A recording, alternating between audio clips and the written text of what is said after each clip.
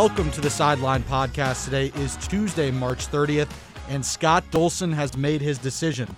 On Monday, Mike Woodson was officially introduced as the 30th head coach in school history. Doug, let's start with you. Let's get some thoughts. I'm happy. I am happy. Once we realized that the Brad Stevens or the Eric Musselman or the Chris Beards were not coming, I think Mike Woodson is the best option that Scott Dolson could have went with. He has NBA experience. He's an IU guy. He's an offensive-minded head coach. And, which I don't think it will matter as much at Indiana as other places, when he was a head coach in the NBA, he's dealt with all ranges of personalities. So I think, like I said, Indiana doesn't really have that as much, but down the line, that might matter. So I think he's very mature. He has the resume. He has the personality. I'm happy about it. Yeah, I think, and let me preface this by saying, I don't think anybody, except for maybe you, Justin, is more in on this head coaching decision than I am. But I would say it was a whirlwind of emotions because I think maybe in the first 5-10 minutes, 15 minutes of the announcement, it was kind of like, oh, we went with Mike Woodson. It was kind of shocking because, the names being thrown around, realistic or unrealistic, were Brad Stevens, Scott Drew, Chris Beard, potentially Porter Moser, names like that. And so when the Woodson hire was announced, it was kind of like, oh, it's none of the people we really talked about. And then you start kind of piecing this all together, and it's like, all right, Thad Matta is coming along too. And then you start hearing about the connection Woodson has with IU. And I don't know if that was made a big enough deal in the coaching search, at least to the public. You can kind of tell Dolson and IU took it very seriously. But you start hearing the connection that Woodson has with this place, how it was his dream job, how he loved to come back. He starts his press conference off by thanking Bobby Knight and kind of saying he wants to bridge the past and the future of Indiana basketball. And it's just there's this warmness and inclusion and just excitement around the program that even I can't remember Archie's presser, so I can't really say this, but I just you come out of the presser and you're just you want to run through a wall for Mike Woodson. I think while it wasn't quote unquote a home run hire, I think the farther and farther we get away from the initial shock of it not being one of these giant names, the better and better this is. I really think Scott Dolson nailed this hire. Okay, so you were right. I am the most in person on this in the world. But if we're in the trust tree, the first 15 minutes after we hired him, I was cursing Scott Dolson's name. I was pissed. You all know this that listen. Mike Woodson was the coach of the Hawks for 8 years, and the Hawks were the worst team in basketball after Dominique Wilkins retired until Mike Woodson came. So that was a 6 or 7 year period. And then Woodson won a few Eastern, the South Division in the Eastern Conference. With Dwight Howard was on the Magic team, so he did good job in the Hawks, but he never had the locker room. The thing that he's done so well since leaving the Hawks is be good in the locker room. When he was head coach of the Knicks, his players loved him, and then when he was assistant coach with the Clippers, and then back with the Knicks, his players loved him. So that got me excited. What really drew me back in was Thad Matta. I have been a huge fan of his for a long time. He had 10 amazing years at Ohio State. I think it was actually 14. He was the head coach at Butler. He played at Butler.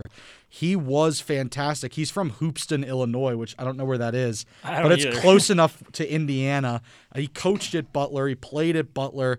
He's an Indiana guy. Scott Dolson said he and Thad were both big fans of the 76 IU team, which I imagine if you were growing up around that time, everyone else was too. I think him being sort of the czar, the president, the director of basketball ops, if you will, I think that's an excellent spot for him to help Mike Woodson put together the staff, help recruiting if he can. And like you said, Mike Woodson at first completely underwhelmed, and then I thought more and more about it. It makes sense. You bridge the gap to the Bobby Knight era.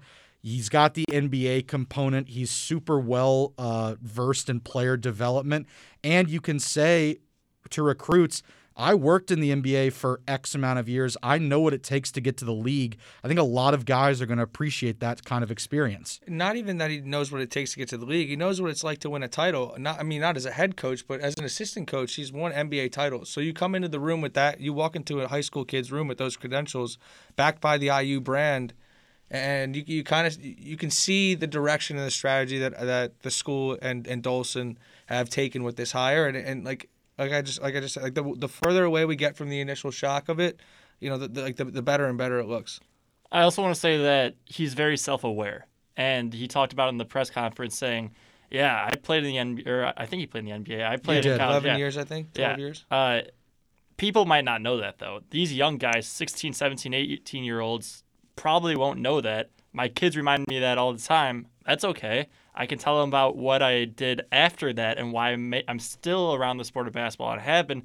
Because like we've been saying, it's being a part of basketball he's an NBA head coach for, 9 years, and then an assistant coach for 15, I would say. He's been around the game for so long. And the recruit's a good part. I want to bring back Thad Matta, though. I think it's a great hire. There's no doubt about that. I am a little bit worrisome that it might just be, which would help for sure, a 2-year thing just to get Mike Woodson into it. And if Thad Matta's back into basketball, he gets healthy, I'm not sure he's staying at Indiana if there's not a head coach position for him. Yeah, maybe not. But like in the short term, in terms of program building and learning how to build a program, I don't know if you could have. I mean, like you can handpick better guys that are still coaching and still in the sport. But it's Mata, who's I think 10 years younger than John Beilein. But He's those 53. are 53. Yeah, it's just wild to think about. Find me a mind that's better or equal to Thad Matta's that's available. That also understands the region and the area. And like I was listening to Titus and Tate. I think last night or this morning or whatever. And Mark Titus said that as soon as Thad lost the Ohio State job, he packed up his things and moved across the state lines to Indiana. So he's an Indiana guy, and it seems like he wants to be here. So I'm just hoping he stays here, not just is here for maybe a year and a half.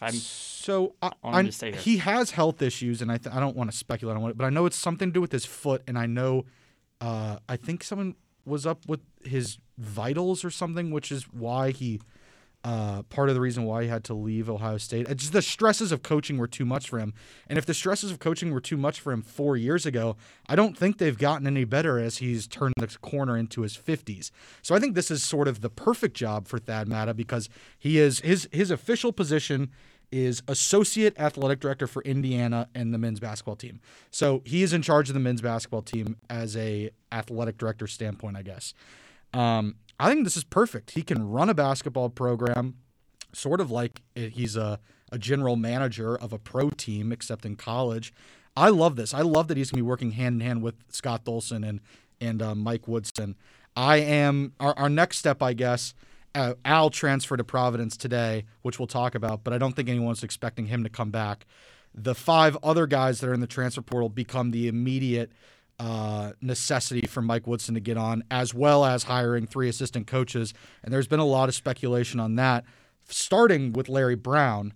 And, the only concern I have about Larry Brown is that he's 80 years old. His qualifications, they write himself. He's a national champion at Kansas. He won an NBA championship with the Pistons. I think it would be a home run assistant hire for IU. I compared it yesterday to Phil Martelli, with Michigan, who was the head coach of St. Joe's for forever.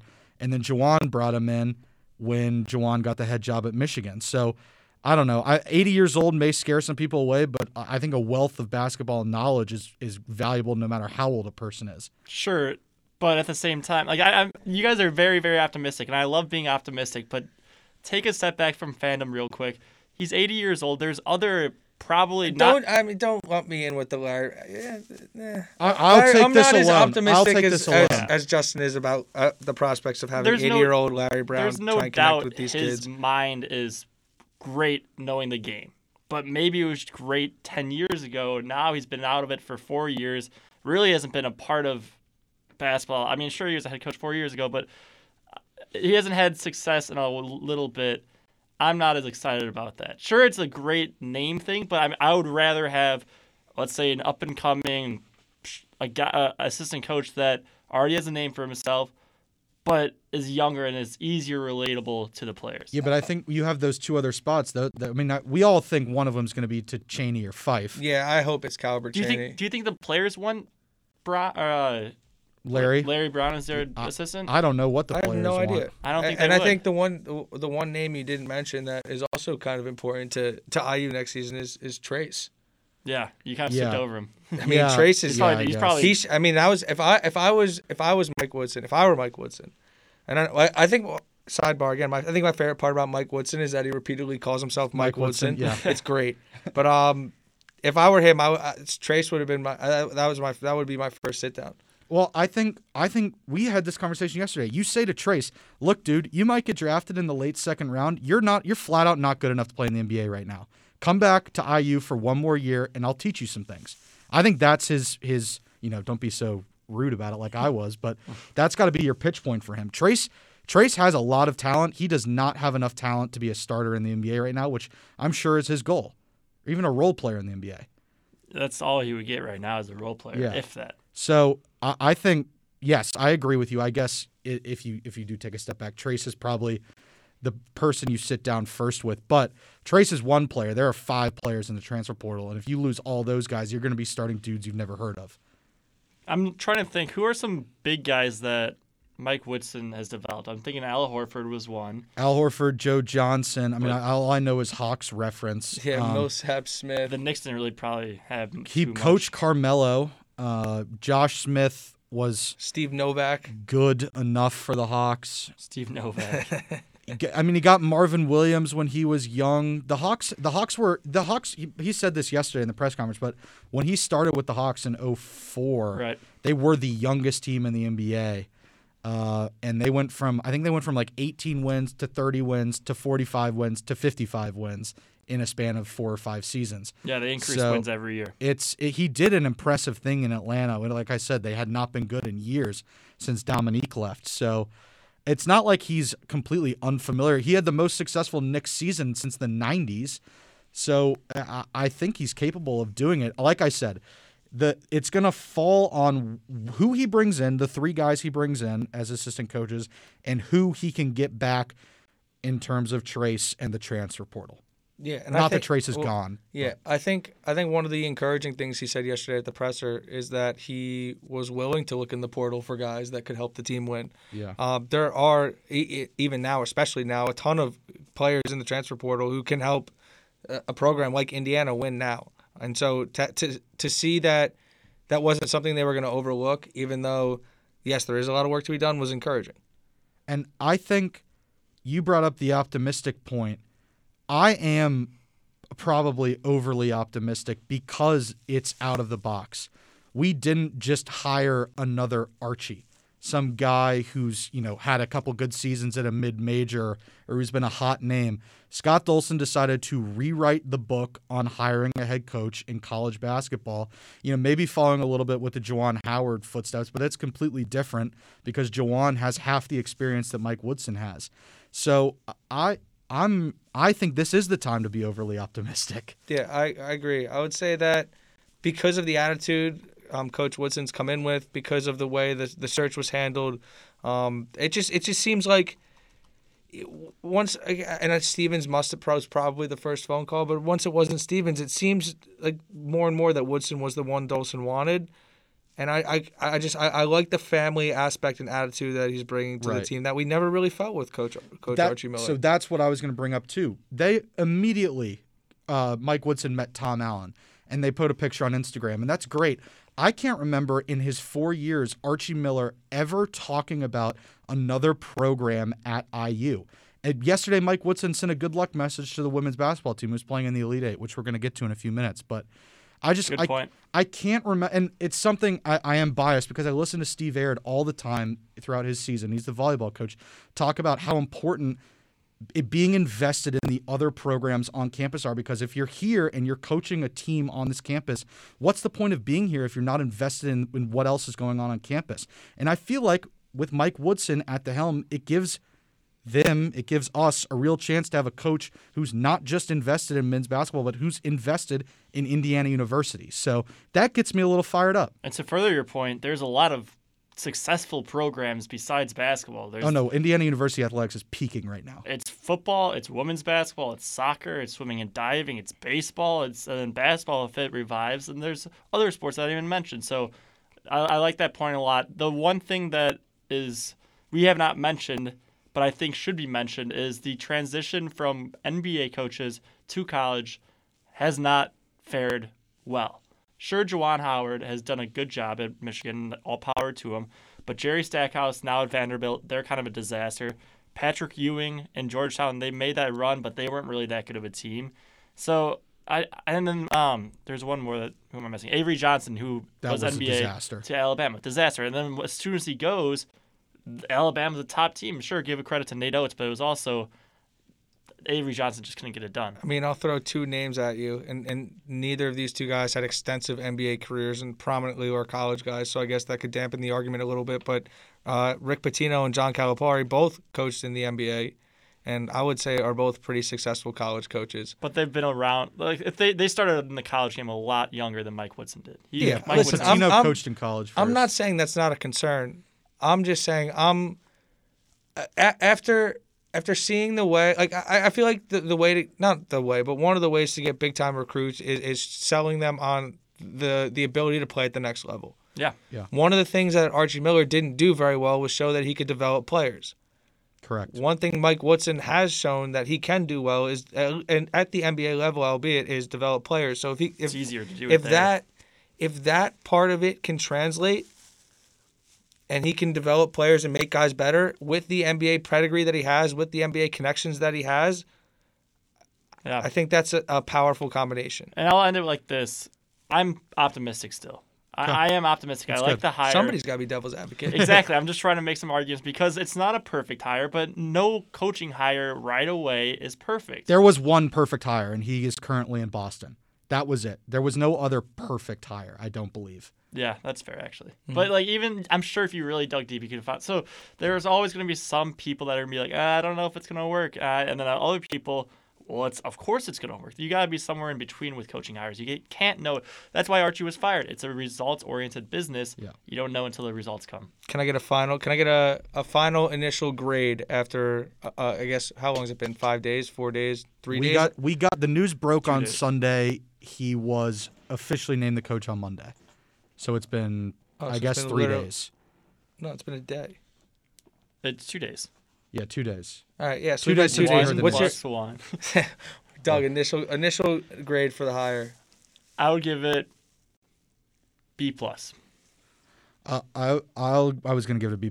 I will say A- because I am optimistic for all the reasons I said. Look, this isn't some schmo off the street, just another assistant coach or up-and-coming head coach. This is a legitimate change in how you hire a head coach, which is why I'll give it the extra A, the extra boost. Yeah, it's funny. I will say when it first came out, like initial reaction off the jump, like we had already said earlier, I probably would have given it a C+. Last night, falling asleep, I wanted to give it a B or a B+. And this morning when I woke up, I'm just creeping optimism, man. I'm creeping up there with you, Justin. So I give it an A-, or yeah, an A-. B++, A-, B++, A-, yeah, somewhere in there. I think it's a solid hire with the potential to be really, really good, but it also comes with its risks, which holds it from being a home run, essentially, or a grand slam. But like I said, the farther we get away from the initial shock of it, the more I really like what we're doing here. He's also a normal guy. Did you see that? Correct, yes. That was something. I will say this, then we'll talk about Al for a brief second. I think it was properly sold, but I think the Thad Matta piece is going to pay tremendous dividends for not just Mike Woodson, but for the entire men's basketball program. I think having that sort of wealth of knowledge is just going to be incredible for IU. Also, Scott Dolson is aware that if he screws up this hire, it is on him, and that could cost him his job. So I think he knew that coming in. So he hired the guy that he thought could do the best job and also save his job. Not saying that he didn't know that, but that is in the cards as well.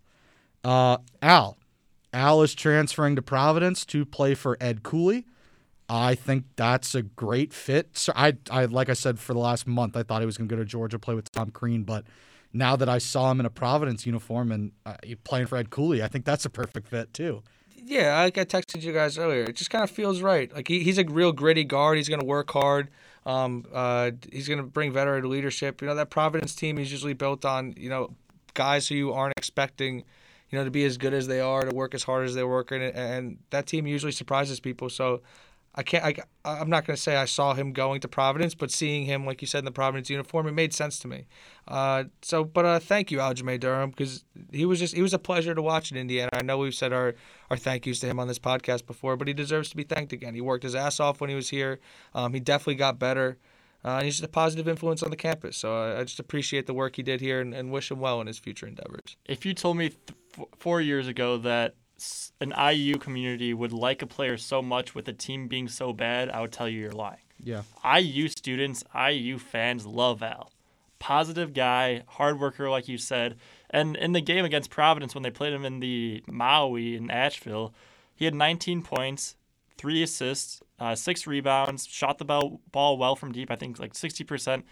Ed Cooley saw what he liked, got on the phone, and once he entered the portal and made a move. And, I love Providence's program. I love Ed Cooley. I'm happy for everyone involved here. Congratulations, Al. Best of luck. Women's basketball. It's a tough ending to there's not enough adjectives to describe the season, but we'll say spectacular. Historic, yeah. First 2 rounds, clinics on defense. And, Doug, I'll let you talk about the next 2. But the VCU and Belmont games were stupid how good IU was on the defensive side of the ball. So with that, I will hand the baton to my IDS beat reporter. 80 points in the first 2 games given up in the NCAA tournament, a Big Ten record, by the way. And this is their, I think, 6th time going into the tournament. This team... Sure, you can talk. We'll talk about Arizona. Or should we talk about the Arizona game first, or should we talk about the season first? What do you think? Let's talk about Zona. Then we'll go big picture. So and NC State. We didn't talk about NC State. I mean, they gutted that one out. Yeah, after almost losing it. Yeah, but weirdly enough, by the way, they're favored in that game as a 4 seed. Yeah. But Arizona, we'll start there. It was a battle. It was a physical game. There was a lot of emotions involved. There was a play in the third quarter where emotions boiled over. Yeah. Number 0 pushed Nikki Cardano-Hillary down. No calls were, no technicals or whatever. It was a very physical game. You could tell that both teams really, really wanted it. Neither program has made the Final Four before. But IU's problem was in the fourth quarter, and they just kind of fell apart. They only scored 9 points, and credit Arizona's defense. They really stepped it up. Mackenzie Holmes, who's IU's leading scorer, had 0 in the final quarter. And Goulbe fouled out. And IU as a team made 0 3-pointers. Right. And that's not. That's what I was. You can't win games in women's college basketball, men's college basketball, in the NBA, shooting that bad from the outside. You and I called the Ohio State game, which was the last game they lost before yesterday. Michigan State in the tournament. Oh yeah, I forgot the last. Okay, yeah. Second to last, whatever. Yeah. But the Ohio State went on that huge run in the fourth quarter, and IU did not make 3-pointers. Right. And that came back, and like you said, they made none yesterday. IU has not had a 3-point weapon all season on the women's side, and on the men's side too. But it was sad. I hope. I mean, Ali Papberg is eligible to come back next year for what would be her 7th season, which would be crazy because of the COVID eligibility. But they're not going to lose anyone. Nope. They'll lose Kiana Worthen, who's a good bench piece. Yeah, right. Likely. She's a senior. But then, so it's her and Patberg are the 2 that have the choice pretty much. Right. And you talked about NCH. She's a badass. I'm so happy that she decided to transfer here from George Mason. NCH, yes. We'll see what happens with Jalen Penn. She opted out in the last couple weeks of the season. I believe you're eligible to come back if you opt out. So that's a 3-point weapon for IU that they did not have the last couple weeks of the season. Starter. But for this team, just like big picture, I guess, beating a number 1 seed in NC State, getting to the Elite Eight for the first time, getting to the Sweet 16 for the first time in program history, and then getting to the Elite Eight for the first time in program history, getting people on campus invested in women's basketball. That was huge. I really, and Terry Morin is, I mean, if Tom Allen is the king of campus, Terry Morin is the clear queen of campus. She is, it's infectious how much she loves her players and how much she loves this community. And that's why Indiana is not a one-and-done team. Right. A lot of the players are coming back. You mentioned that. They're all very talented, but the culture that Morin and Patberg and Brenna Wise from last year and all the way back to Tyra Buss a couple of years ago, that it's created. It's a hard-working, put your nose down. We might not be the most athletic team, but we can play the hardest and do what we do well and win games that way. And realistically, they played against the best. I don't want to say the best player in the NCAA, but the active NCAA leading scorer in Ari McDonald, who put up 33, 5 for 6 from deep. She's incredible. Nuts. Really, really good. So I mean, it's not a bad like. Indiana players knew this. Mackenzie Holmes talked about it after. She's like, it stings. There's no doubt. But we left everything we could. We did everything we could. We missed some shots. That happens in basketball. Mackenzie Holmes, I'll drop two names. Mackenzie Holmes is an absolutely ridiculous weapon inside. She's only a sophomore. Old school. She's already one of the best players in the Big Ten. She's got a legitimate chance to win Big Ten Player of the Year in her future, maybe even National Player of the Year, because she can score as long as she has a competent point guard. And Grace Berger, no relation, is stupid good. Her jump shot is one of the silkiest jump shots I've ever seen. She has an innate ability to move with the ball, and she's one of the best defenders on the team. So I am incredibly optimistic about the future of women's basketball. And I think it's right up there with IU football in terms of programs that are on a clear upward trend. Thank you. I think those two programs are the ones that are clearly trending up, and it's no surprise when you look at the two people leading those two programs.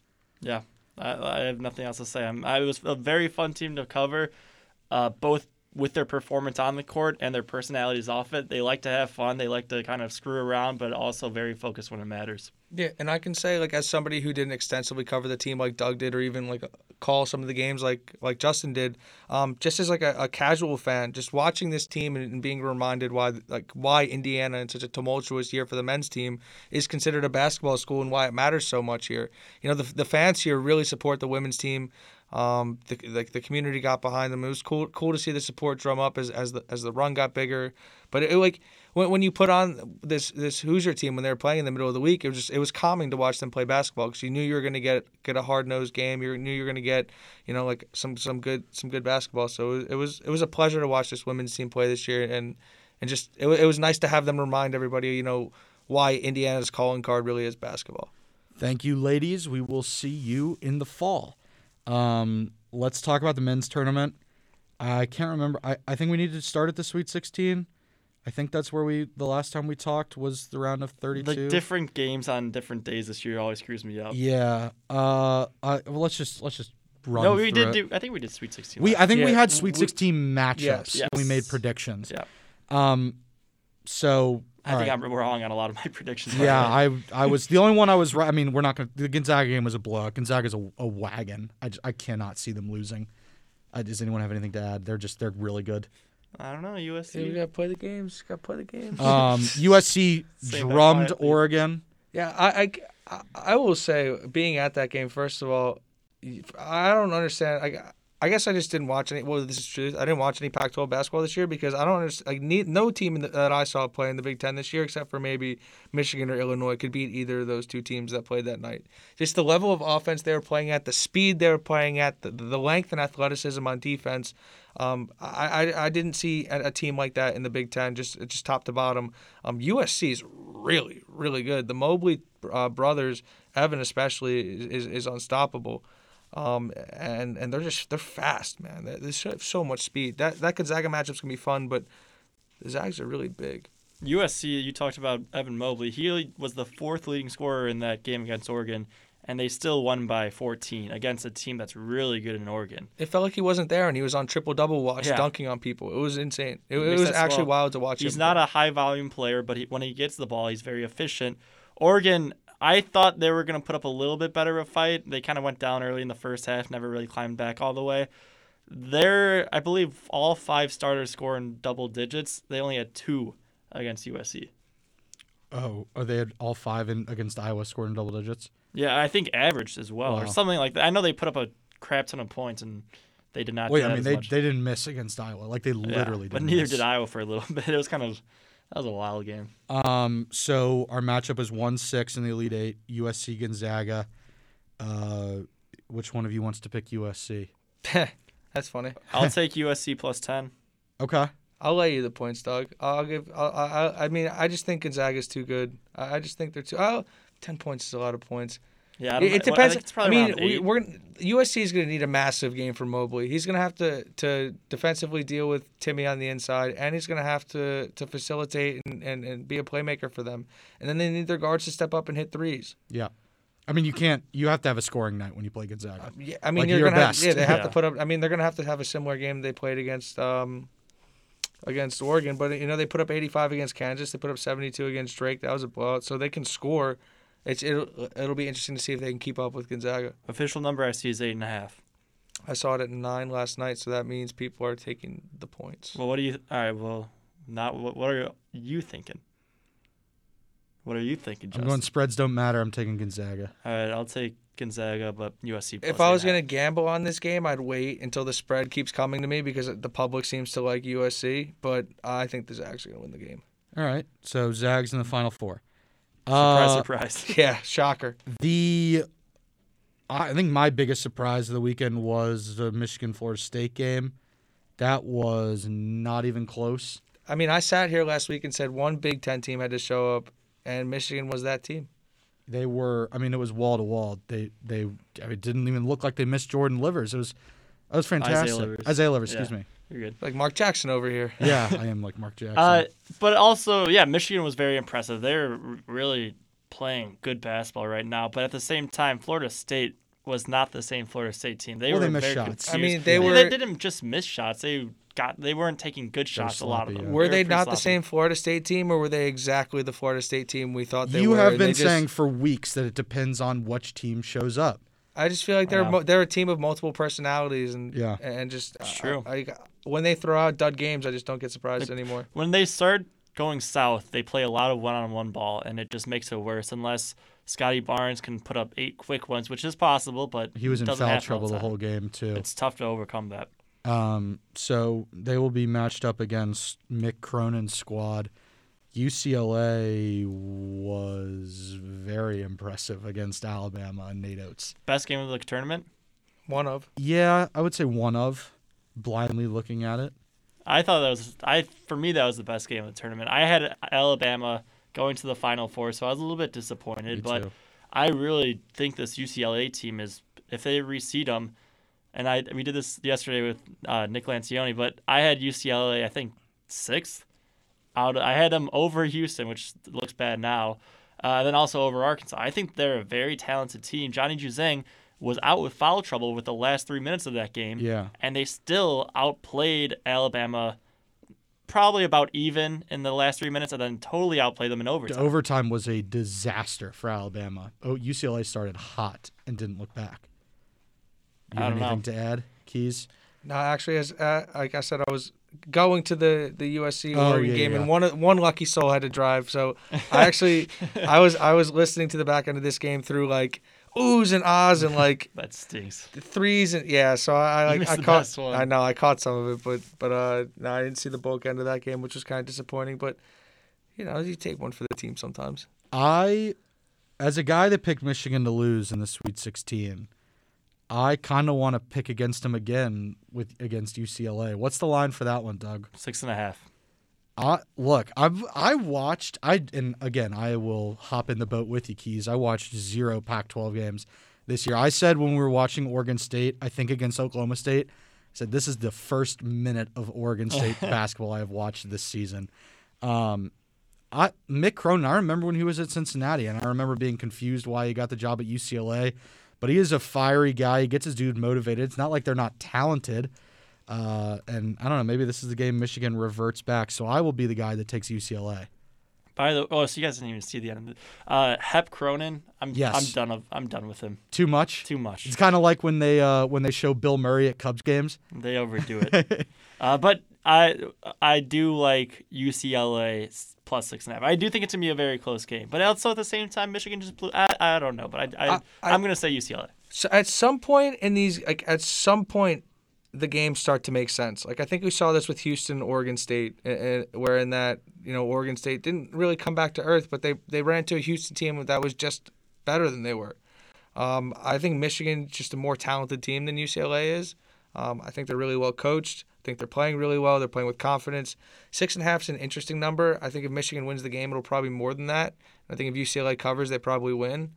But like I said, like the Big Ten was like we're not just idiots. Like we all watched basketball this year. Ken Pom said the Big Ten was the best conference like this year. Like somebody has to be right, and I just think Michigan keeps rolling. Okay, I think that's. Well, I guess there's only 2 games tonight. I think that one. Well, they're both really good. I'm not going to pick which. We're in the Elite Eight. Yeah, now. Every they game's have really to be good. We'll go back up to Baylor. Arkansas was awesome. Arkansas was out of it, then they were in it, then they were out of it, and then they were back in it, and then they kind of went out of it again. Congratulations to Baylor and Scott Drew getting to their first Final Four in 7 decades. It feels like Scott Drew should have been at a Final Four in one of his 20 years before in Baylor, but they finally broke through this year against a really good Arkansas team. J.D. Notae fouling out with like 13 minutes left in the game did not help Arkansas at all. Wild. And Baylor shot lights out, especially at the beginning of the game and towards the end of the game. I mean, Baylor's just too many guys. Yeah, that's literally what it is. And like you sound like a sports like junkie, but it's Baylor's got a lot of dudes, and they just straight up do. Yeah, they got 5 guys shoot over 40% from 3. They can spread you out. They defend tirelessly. They're athletic, and they play really well together. They can go to a lineup where they have 3 or 4 point guards on the floor at once. They shoot their free throws well. They're well coached. They're just a really, really solid, talented 1 seed. And like you said, it's a little surprising that this is Scott Drew's first Final Four. I think we're inching our way to the inevitable Of Baylor Gonzaga. I think you're right. I really think so. And for the similarity between both those teams, I like 6 players at least on each team. There's a lot of likable guys, whether it's Jared Butler, Davion Mitchell, the guy with the mullet. Like 6 guys on this team. Here's 2 of them and a mullet guy. No, they're a lot of fun to watch. And I don't know if you guys saw this. I think it was Scott True that said this, but there's we called Davion Mitchell off night because whenever he guards someone, they have an off night. That's awesome. A great name. Fun culture to play in, I'm telling you.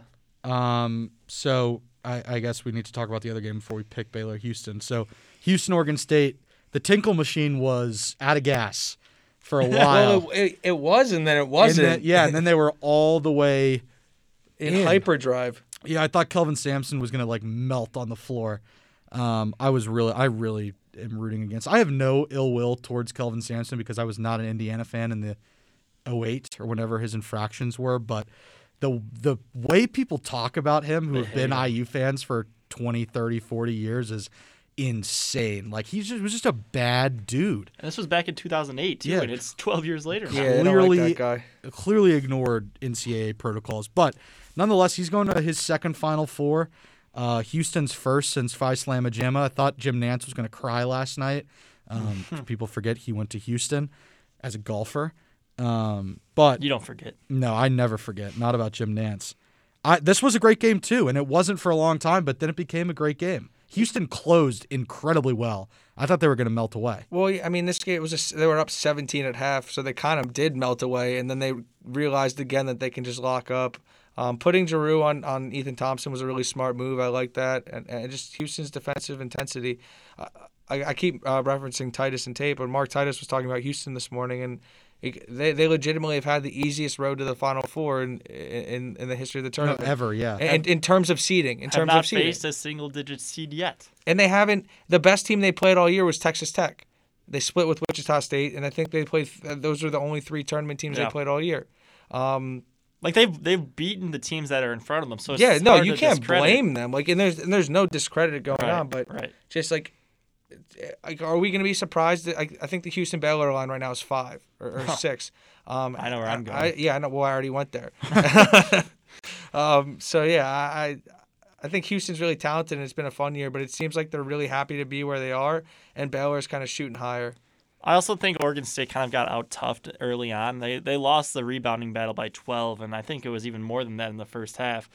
Oregon State, if you're an underdog and you're the less talented team, I know Houston's not that talented, but they're more talented than Oregon State. Yes. If you're the less talented team, you have to find some mental edge if you want to win the game. Yeah. You're not going to have the talent, so you got to figure out some way to outthink your opponent. And I just think the physicality of the game did not allow Oregon State to do that. And even though they got close towards the end, they did not lead at all any point of this game. And Houston, like you said, closed it out well. Yeah, to be the bigger team in the game and to get out-rebounded the way they did was not a recipe for success. Oh, their defense is like stupid good. Yeah. The way we watched the Syracuse game. Yeah, Houston's smothering. The way they attach themselves to the hip of their man and they're just always there. It's fun to watch. And they just completely disregarded the zone, so that was impressive to watch too, because the zone had shut people down so far. Shout out, Buddy Boeheim. Another dream run for Syracuse, ending in the final or in the Sweet 16. So we're all Baylor, yes, -5 money line, -10, -10. I mean, yeah, Baylor big. Houston's really good defensively. Baylor's also really good defensively. Baylor is elite offensively, and Houston is not. Okay, I'm gonna go with you on that with Baylor. We got the 2 games tonight, and then the Final Four and championship will have been decided by the next times we are here. So we'll have a recap, and we'll talk about cool March Madness and say goodbye to Jim Nantz for a few days until he flies to Augusta. Yeah, he won't be gone long. Let's do baseball quickly, then we'll do UFC and then segments. Baseball, it's back. It's gonna where it's gonna be in segments, I'm sure, for all 3 of us. But baseball is back on Thursday. That is opening day. The Braves play the Phillies. Who do you guys play? The really, really good Pirates. Oh, yeah, they're great. I honestly don't even know who we open up against. Call me a bad fan. Well, the Red Sox, the Braves just beat the Red Sox in spring training like an hour ago. And the Braves and the Red Sox have played 7 million times this spring. If you put a gun to my head, I probably would have just guessed the Braves. So, yeah. So, I guess, Doug, you wanted to do, like, predictions and stuff? Yeah, well, I got a couple over-unders for some of the main teams that we can go through. Okay. And we'll start with our 3 teams. So we'll start with the best of the 3 teams, and that's the Braves. The Braves right now are 91.5 over-under wins on the season. Any thoughts from either of you? I'll go first. It's my team. So I think the 2 seasons ago was the last time we played 162 games. I think the Braves won 96 2 years ago, if my memory serves, and I think they won 90 the year before that. I think the Braves are better than they were last year and 2 years ago, but I also think the NL East is better than it was last year and 2 years ago. So I think 91, 92 is probably a really good number. The Braves own right now, at least in the last couple of years, have owned the Mets and owned the Phillies. And this is the same Phillies team we've had for the last 2 years. I expect those numbers not to change against the Phillies. The Nationals, you got to prove it to me on the field. I know you signed a bunch of guys, but a bunch of those guys are over the hill, or at least, on the bottom side of the hill. The Mets, again, I got to see it on the field, dude. Like, sick. You got Lindor. Syndergaard's out for a long time. DeGrom is amazing, but is he going to have a 1.05 ERA again? I don't know. I got to see it for those teams. So I think the Braves, I think the 91.5 is a perfect number for them. I will go over, but I think if it's over, it's going to be 92. I think it's a scary number for gamblers because I like them around like 90 to like 94 wins. I think 96 wins would be a dream season, especially with the improvements you've noted and whether or not they've shown them on the field or not. It's a more talented division. 91.5 is like that's an interest. Like, if the Braves pitch, then you could see them in the mid 90s. If they have a couple injuries in the pitching staff, you kind of see them in the like 90, 88 range. So I would stay away from theirs. Okay, I'm going to go under. I think the NL East is too good. Okay. I think Juan Soto, by the way, MVP, not just because he's on my fantasy team. I think it's Acuna, not just because he's on my fantasy team. I will say this. The pitching, Mike Soroka is going to be back within the first month of baseball. He threw 2 innings today. So that will be, in no particular order, Charlie Morton, Mike Soroka, Ian Anderson, and Max Fried as your first 4 starters. And I would be hard-pressed to find, maybe besides the Padres, a better, and the Dodgers, I guess, a better starting rotation in professional baseball. So it's very good. They got to stay healthy, though. They do. They certainly do. So we'll go to the next team. Yes, there are 2 of them, actually, and they're very close to each other. The Red Sox right now are number 19th of the league. They are 79.5. The Cubs are 79. So we'll start with the Red Sox. The Red Sox, preface, the Red Sox opened up against Baltimore, so that's pretty nice. But God, I hope you win that game. that is a disrespectful number. I would say 79.5. I think this team's gonna hit. This team's gonna pitch. They're getting healthy. In Chaim we trust. I already took. I get 79.5 is a joke. That's disrespectful. I'm also going to take the over. I think the Rays take a big step back this year. I think the Yankees are still very good, but then you got the Orioles, and I'm not buying too much hype in the Blue Jays. I am. I'll give them 1 or 2 years.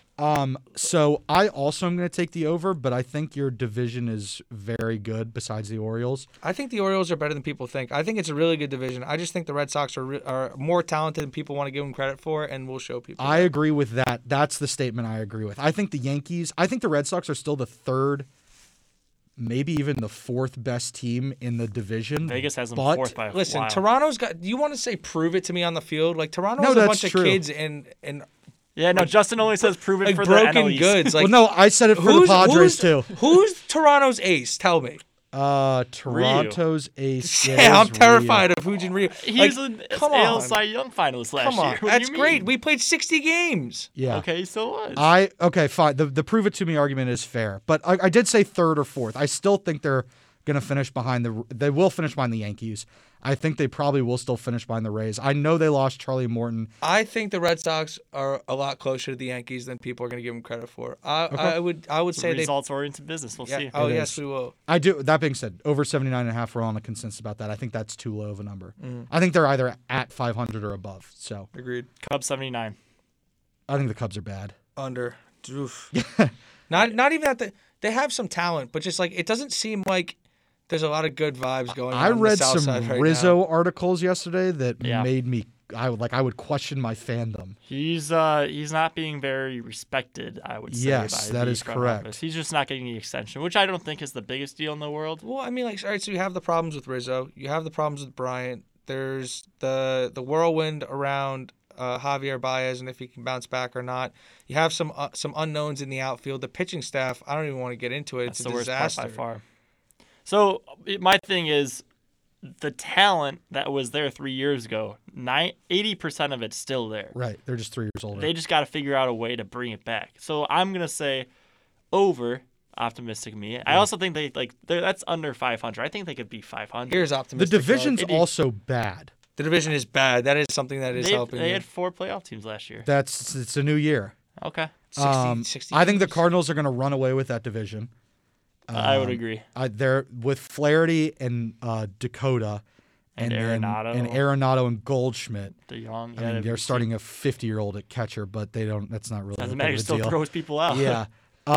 The Cubs. The only thing I can do is compare it to my team, and if the Oh, Braves. wow, that's not fair. No, not. Let's go talent-wise. position by position. No. If the Braves treated Freddie Freeman the way the Cubs are treating Rizzo right now, I don't know what I would do as a fan. Like, how can you justify that to your fans? This guy is clearly the emotional leader of the clubhouse and has been for years.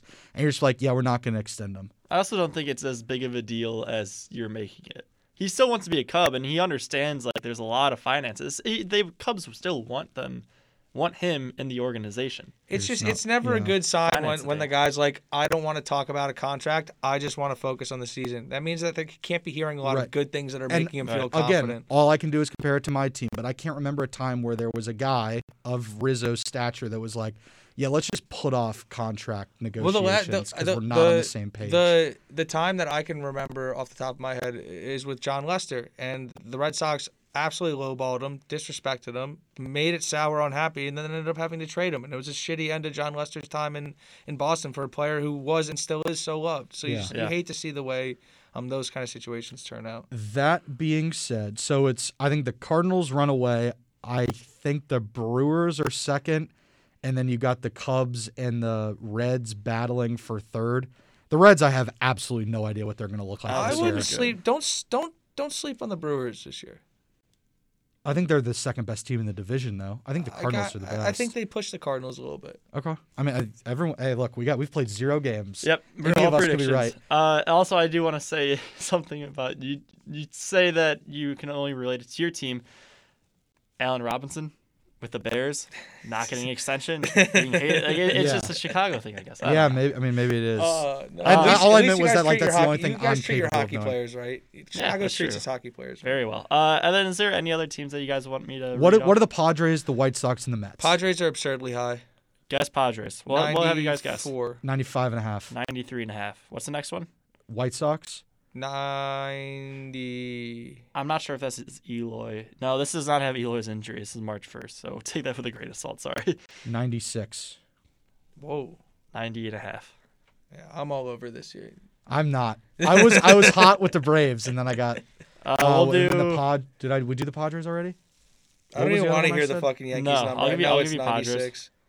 What's the Padres? Or no, the Mets. Sorry, the Mets. Padres 93.5. Yeah. Mets 90. Okay, that's fair. That one article had him at 96, which was, I mean, That's I almost threw my phone was on that the Pacoda? ground. It was whatever it was the first one I saw. It was like a month ago. And then I'll leave you guys with this: Dodgers over under. Actually, guess. 99. I bet it's 96 and a half. It's 103.5. Oh Jesus my God. What, like their division got better too? Like whatever. They're that good. Fine, they're that good. The Braves almost beat them last year. Let's just remember that. The Dodgers got better, the Braves got better, the Padres got better. If you want to say the Mets got better, the Mets got better. The NL got better. The Dodgers' road did not get easier. I hate this bullshit argument that they're just going to walk back to the World Series. It bothers the hell out of me. 162 games. People forget the Dodgers are a mental team. Yes, they are. They haven't not won a 162 game World Series.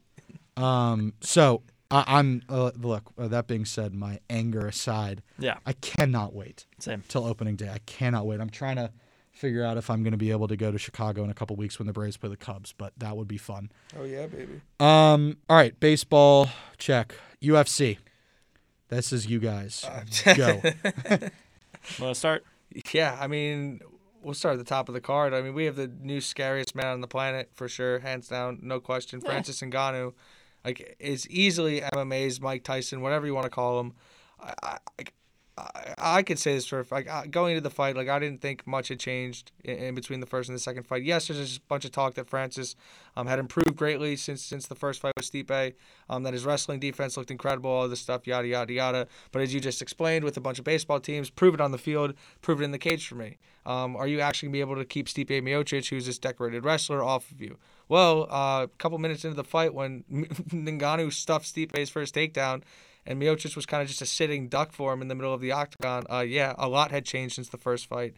I was stunned. Not stunned that Francis is the champion, but just stunned in how he did it and how easy he made it look. And just, Dana White made a joke and said if he was John Jones, he'd be moving down to 185 after that fight. And I would not want to fight that guy. I was more stunned at first when I saw the line was what it was. I think it was Ngannou like minus 140 by fight time. It was inching in his corner, favored by more for Ngannou. I believe he closed around minus 170. Okay, so yeah, I didn't even see that part. Because of that, I took Stipe. I thought it was a 50-50 fight.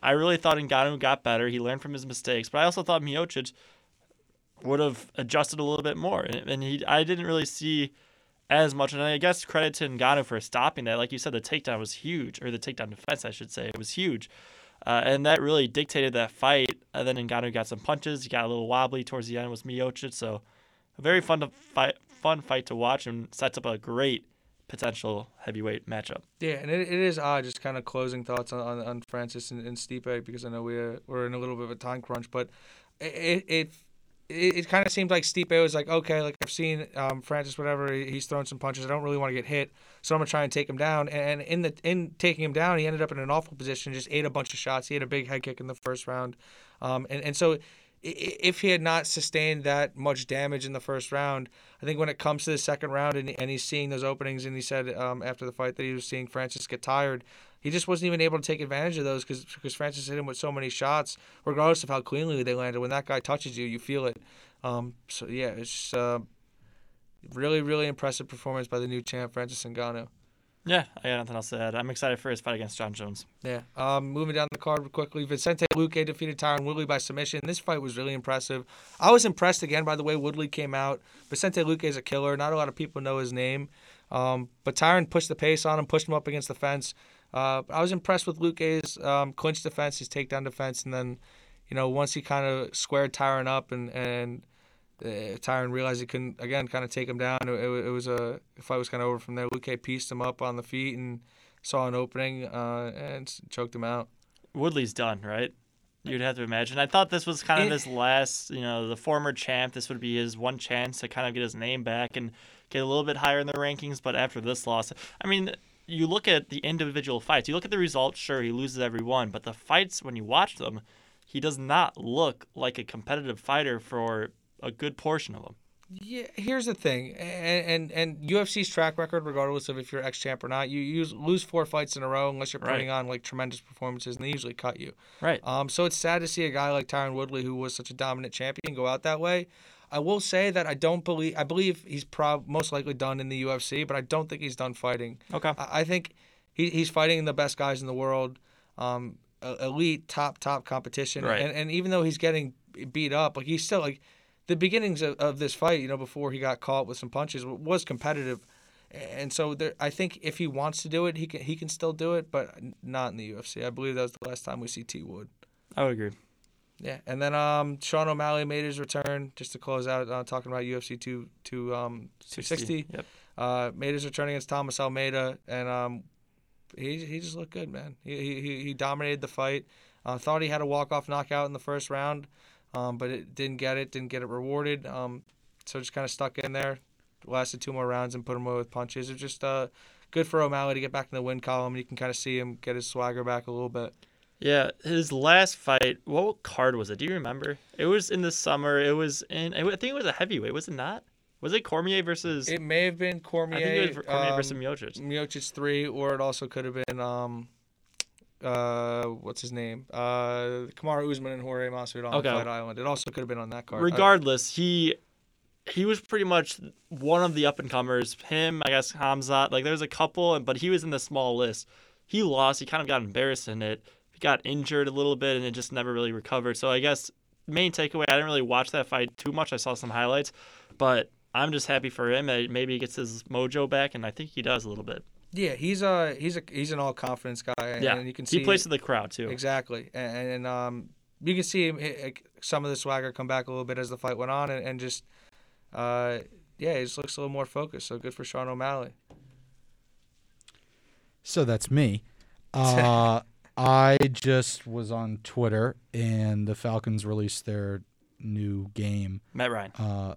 Well, yeah, Matt Ryan was on the picture. Oh. The Falcons' 17th game, I'm not sure if it will be the 17th game of the season, but the added game will be against Trevor Lawrence and the Jacksonville Jaguars. So that should be fun. I can hate on him just a little bit more. Segments. We'll go good week, bad week, starting with you, Mr. Keyser. Good week for Francis Ngannou. I mean, it doesn't get any better than that. You're going to see what the UFC does and how they can promote somebody as marketable as Francis Ngannou, because this guy is going to the absolute moon. I promise you're going to start seeing him everywhere, literally everywhere. Bad week for like we just said for Tyron Woodley. Doug and I just talked about it. Probably his last fight in the UFC. Like I said, he was a champion. Quick little anecdote and a little personal story. One time I remember Woodley fighting was back on the Conor McGregor Eddie Alvarez card. I was actually in Bloomington for that fight card. I fell asleep before the co-main event and woke up with it still on my phone. Was able to rewind and not see any spoilers and watch those last 2 fights. So to watch Tyron Woodley kind of come up and capture the title as I was like coming into college and through college, and now to kind of see him, kind of see his UFC career not fizzle out, but kind of end in not the manner you really want any career to end in. It's kind of sad. So I have a lot of respect for Tyron Woodley and appreciation for what he's done. I'll go. Good week, Providence University. We talked about why, but not just the basketball team. I think the whole university. And we spoke on him about Indiana, but was Al Durham transferred, obviously. He was like good friends with the basketball team, but some of the women's basketball players, some of the football players. He's a university guy. So I think that will be a very, very big thing for Providence to have, and I'm excited to follow that journey for him. Bad week last night. It was, I'll say, a bad week for refs in women's college basketball. Refs in college basketball, I guess. If you missed it, Baylor and UConn were playing. A blatant missed call, 2 of them probably. There's looked like 2 fouls on UConn in a final play where Baylor was down 2. They shot it, no foul was called, and it's just tough because you want a game like that not to come down to controversy. Like, it was such a back and forth game. Like, UConn was down 10, they went on a 17-0 run, and then Baylor battled back, and it was a very, very fun game to watch. There were a lot of eyes on it, and the refs blew it down the stretch. Baylor's player was attacked on that last shot. There's no way that wasn't a foul. It's a meme now, honestly. Yeah. There's two hands on her elbows, and the foul was not called. Right. Tough. Is that me now? Yeah. Sorry. Good week. And all my stuff is stuff we already talked about, but the culture of IU athletics and basketball specifically, I'm so excited. I am so excited. I just think this could be a real turning point for if it sucks because the university athletically goes in the way that men's basketball goes, and we could have 23 national championship teams on campus, but if men's basketball sucks, that's going to get all the publicity. So I just think this could be a real turning point for IU athletically as a whole. Bad week. This is the second week in a row I brought up Jeff Goodman. I muted him on Twitter yesterday. I cannot stand the guy. He's a writer for Stadium or something. Yep. But he tweeted, his article was with the Woodson hire. Juwan Howard is the outlier. Indiana's hiring of Mike Woodson is far more likely to fail rather than succeed if you just look at the data. His tweet for Juwan being hired was, Juwan Howard just landed the Michigan job. Let's hope I'm wrong, but history is not on his side. His article for the Archie job, when Archie got hired, which I don't have in front of me, was something like, this is a slam dunk hire for Indiana. There's no way this doesn't fail or succeed. So, Jeff Goodman, I can't say. Get in the bathroom. Get in the bathroom, Jeff Goodman. Coincidentally, he's good friends with Archie Miller. Yeah, well, really? You don't say. So, yeah. The no fun guys. Jeff Goodman, bad week. bad guy. Why I love sports. Baseball is back. I just watched Mike Soroka, by the way, I was right. 2 innings today. He got the save against the Red Sox, and he threw a changeup against somebody that made him look stupid. So Mike Soroka is all the way back. Yeah, I don't know who it was. I was trying to see the jersey, and it wasn't somebody I recognized. But I am all the way back on the Braves. If you know me, you know I will probably watch 150 of the 162 games that the Braves play this season. I cannot wait to sit down on Thursday and watch. I'll go. Why I love sports. I could go the basic route and go baseball, but I'm going to be a little more creative than Justin here. Hero. Baylor assistant coach Alvin Brooks III will square off against his father, Houston assistant coach Alvin Brooks II, or junior, in Saturday's NCAA Final Four. It's so heartwarming. We'll father-son action. And I will swerve again and not be like our friend Justin. And I will say I love sports this week is because it is pro day season. Yeah. And we are just getting absolutely blown up with different pro day statistics and videos and talk and jargon and all that stuff. And mock drafts are heating up. And, it's the offseason, but the NFL is still dominating headlines as usual. So we're chugging right towards the April draft. And I get giddy every year. And I said we'd talk about free agency this week, but I'm just flat out, we're not going to talk about the NFL until college basketball's over. There's just maybe not till the draft. There's so much going on. I mean, we'll talk about it during the draft. There's just so much going on. Keep on the lookout for another draft podcast. Boys. I messed up. What? I couldn't even throw a mention for my Bulls and make some trades. Oh, yeah. Talk your GM, man. Yeah, he looks good. But I can't say his name, but he's the man. Arturas Kanyarshovas. But the Bulls have lost 4 straight, so maybe I shouldn't have mentioned that. Bulls are back. Make a bunch of trade and lose a bunch. All right, that'll do it for us today. Be sure to tune in next time for another Sideline Report and follow us on Twitter at @the_sidelinepod. We'll see you guys next time. I was walking down the street when out the corner of my eye I saw a pretty little thing approaching me.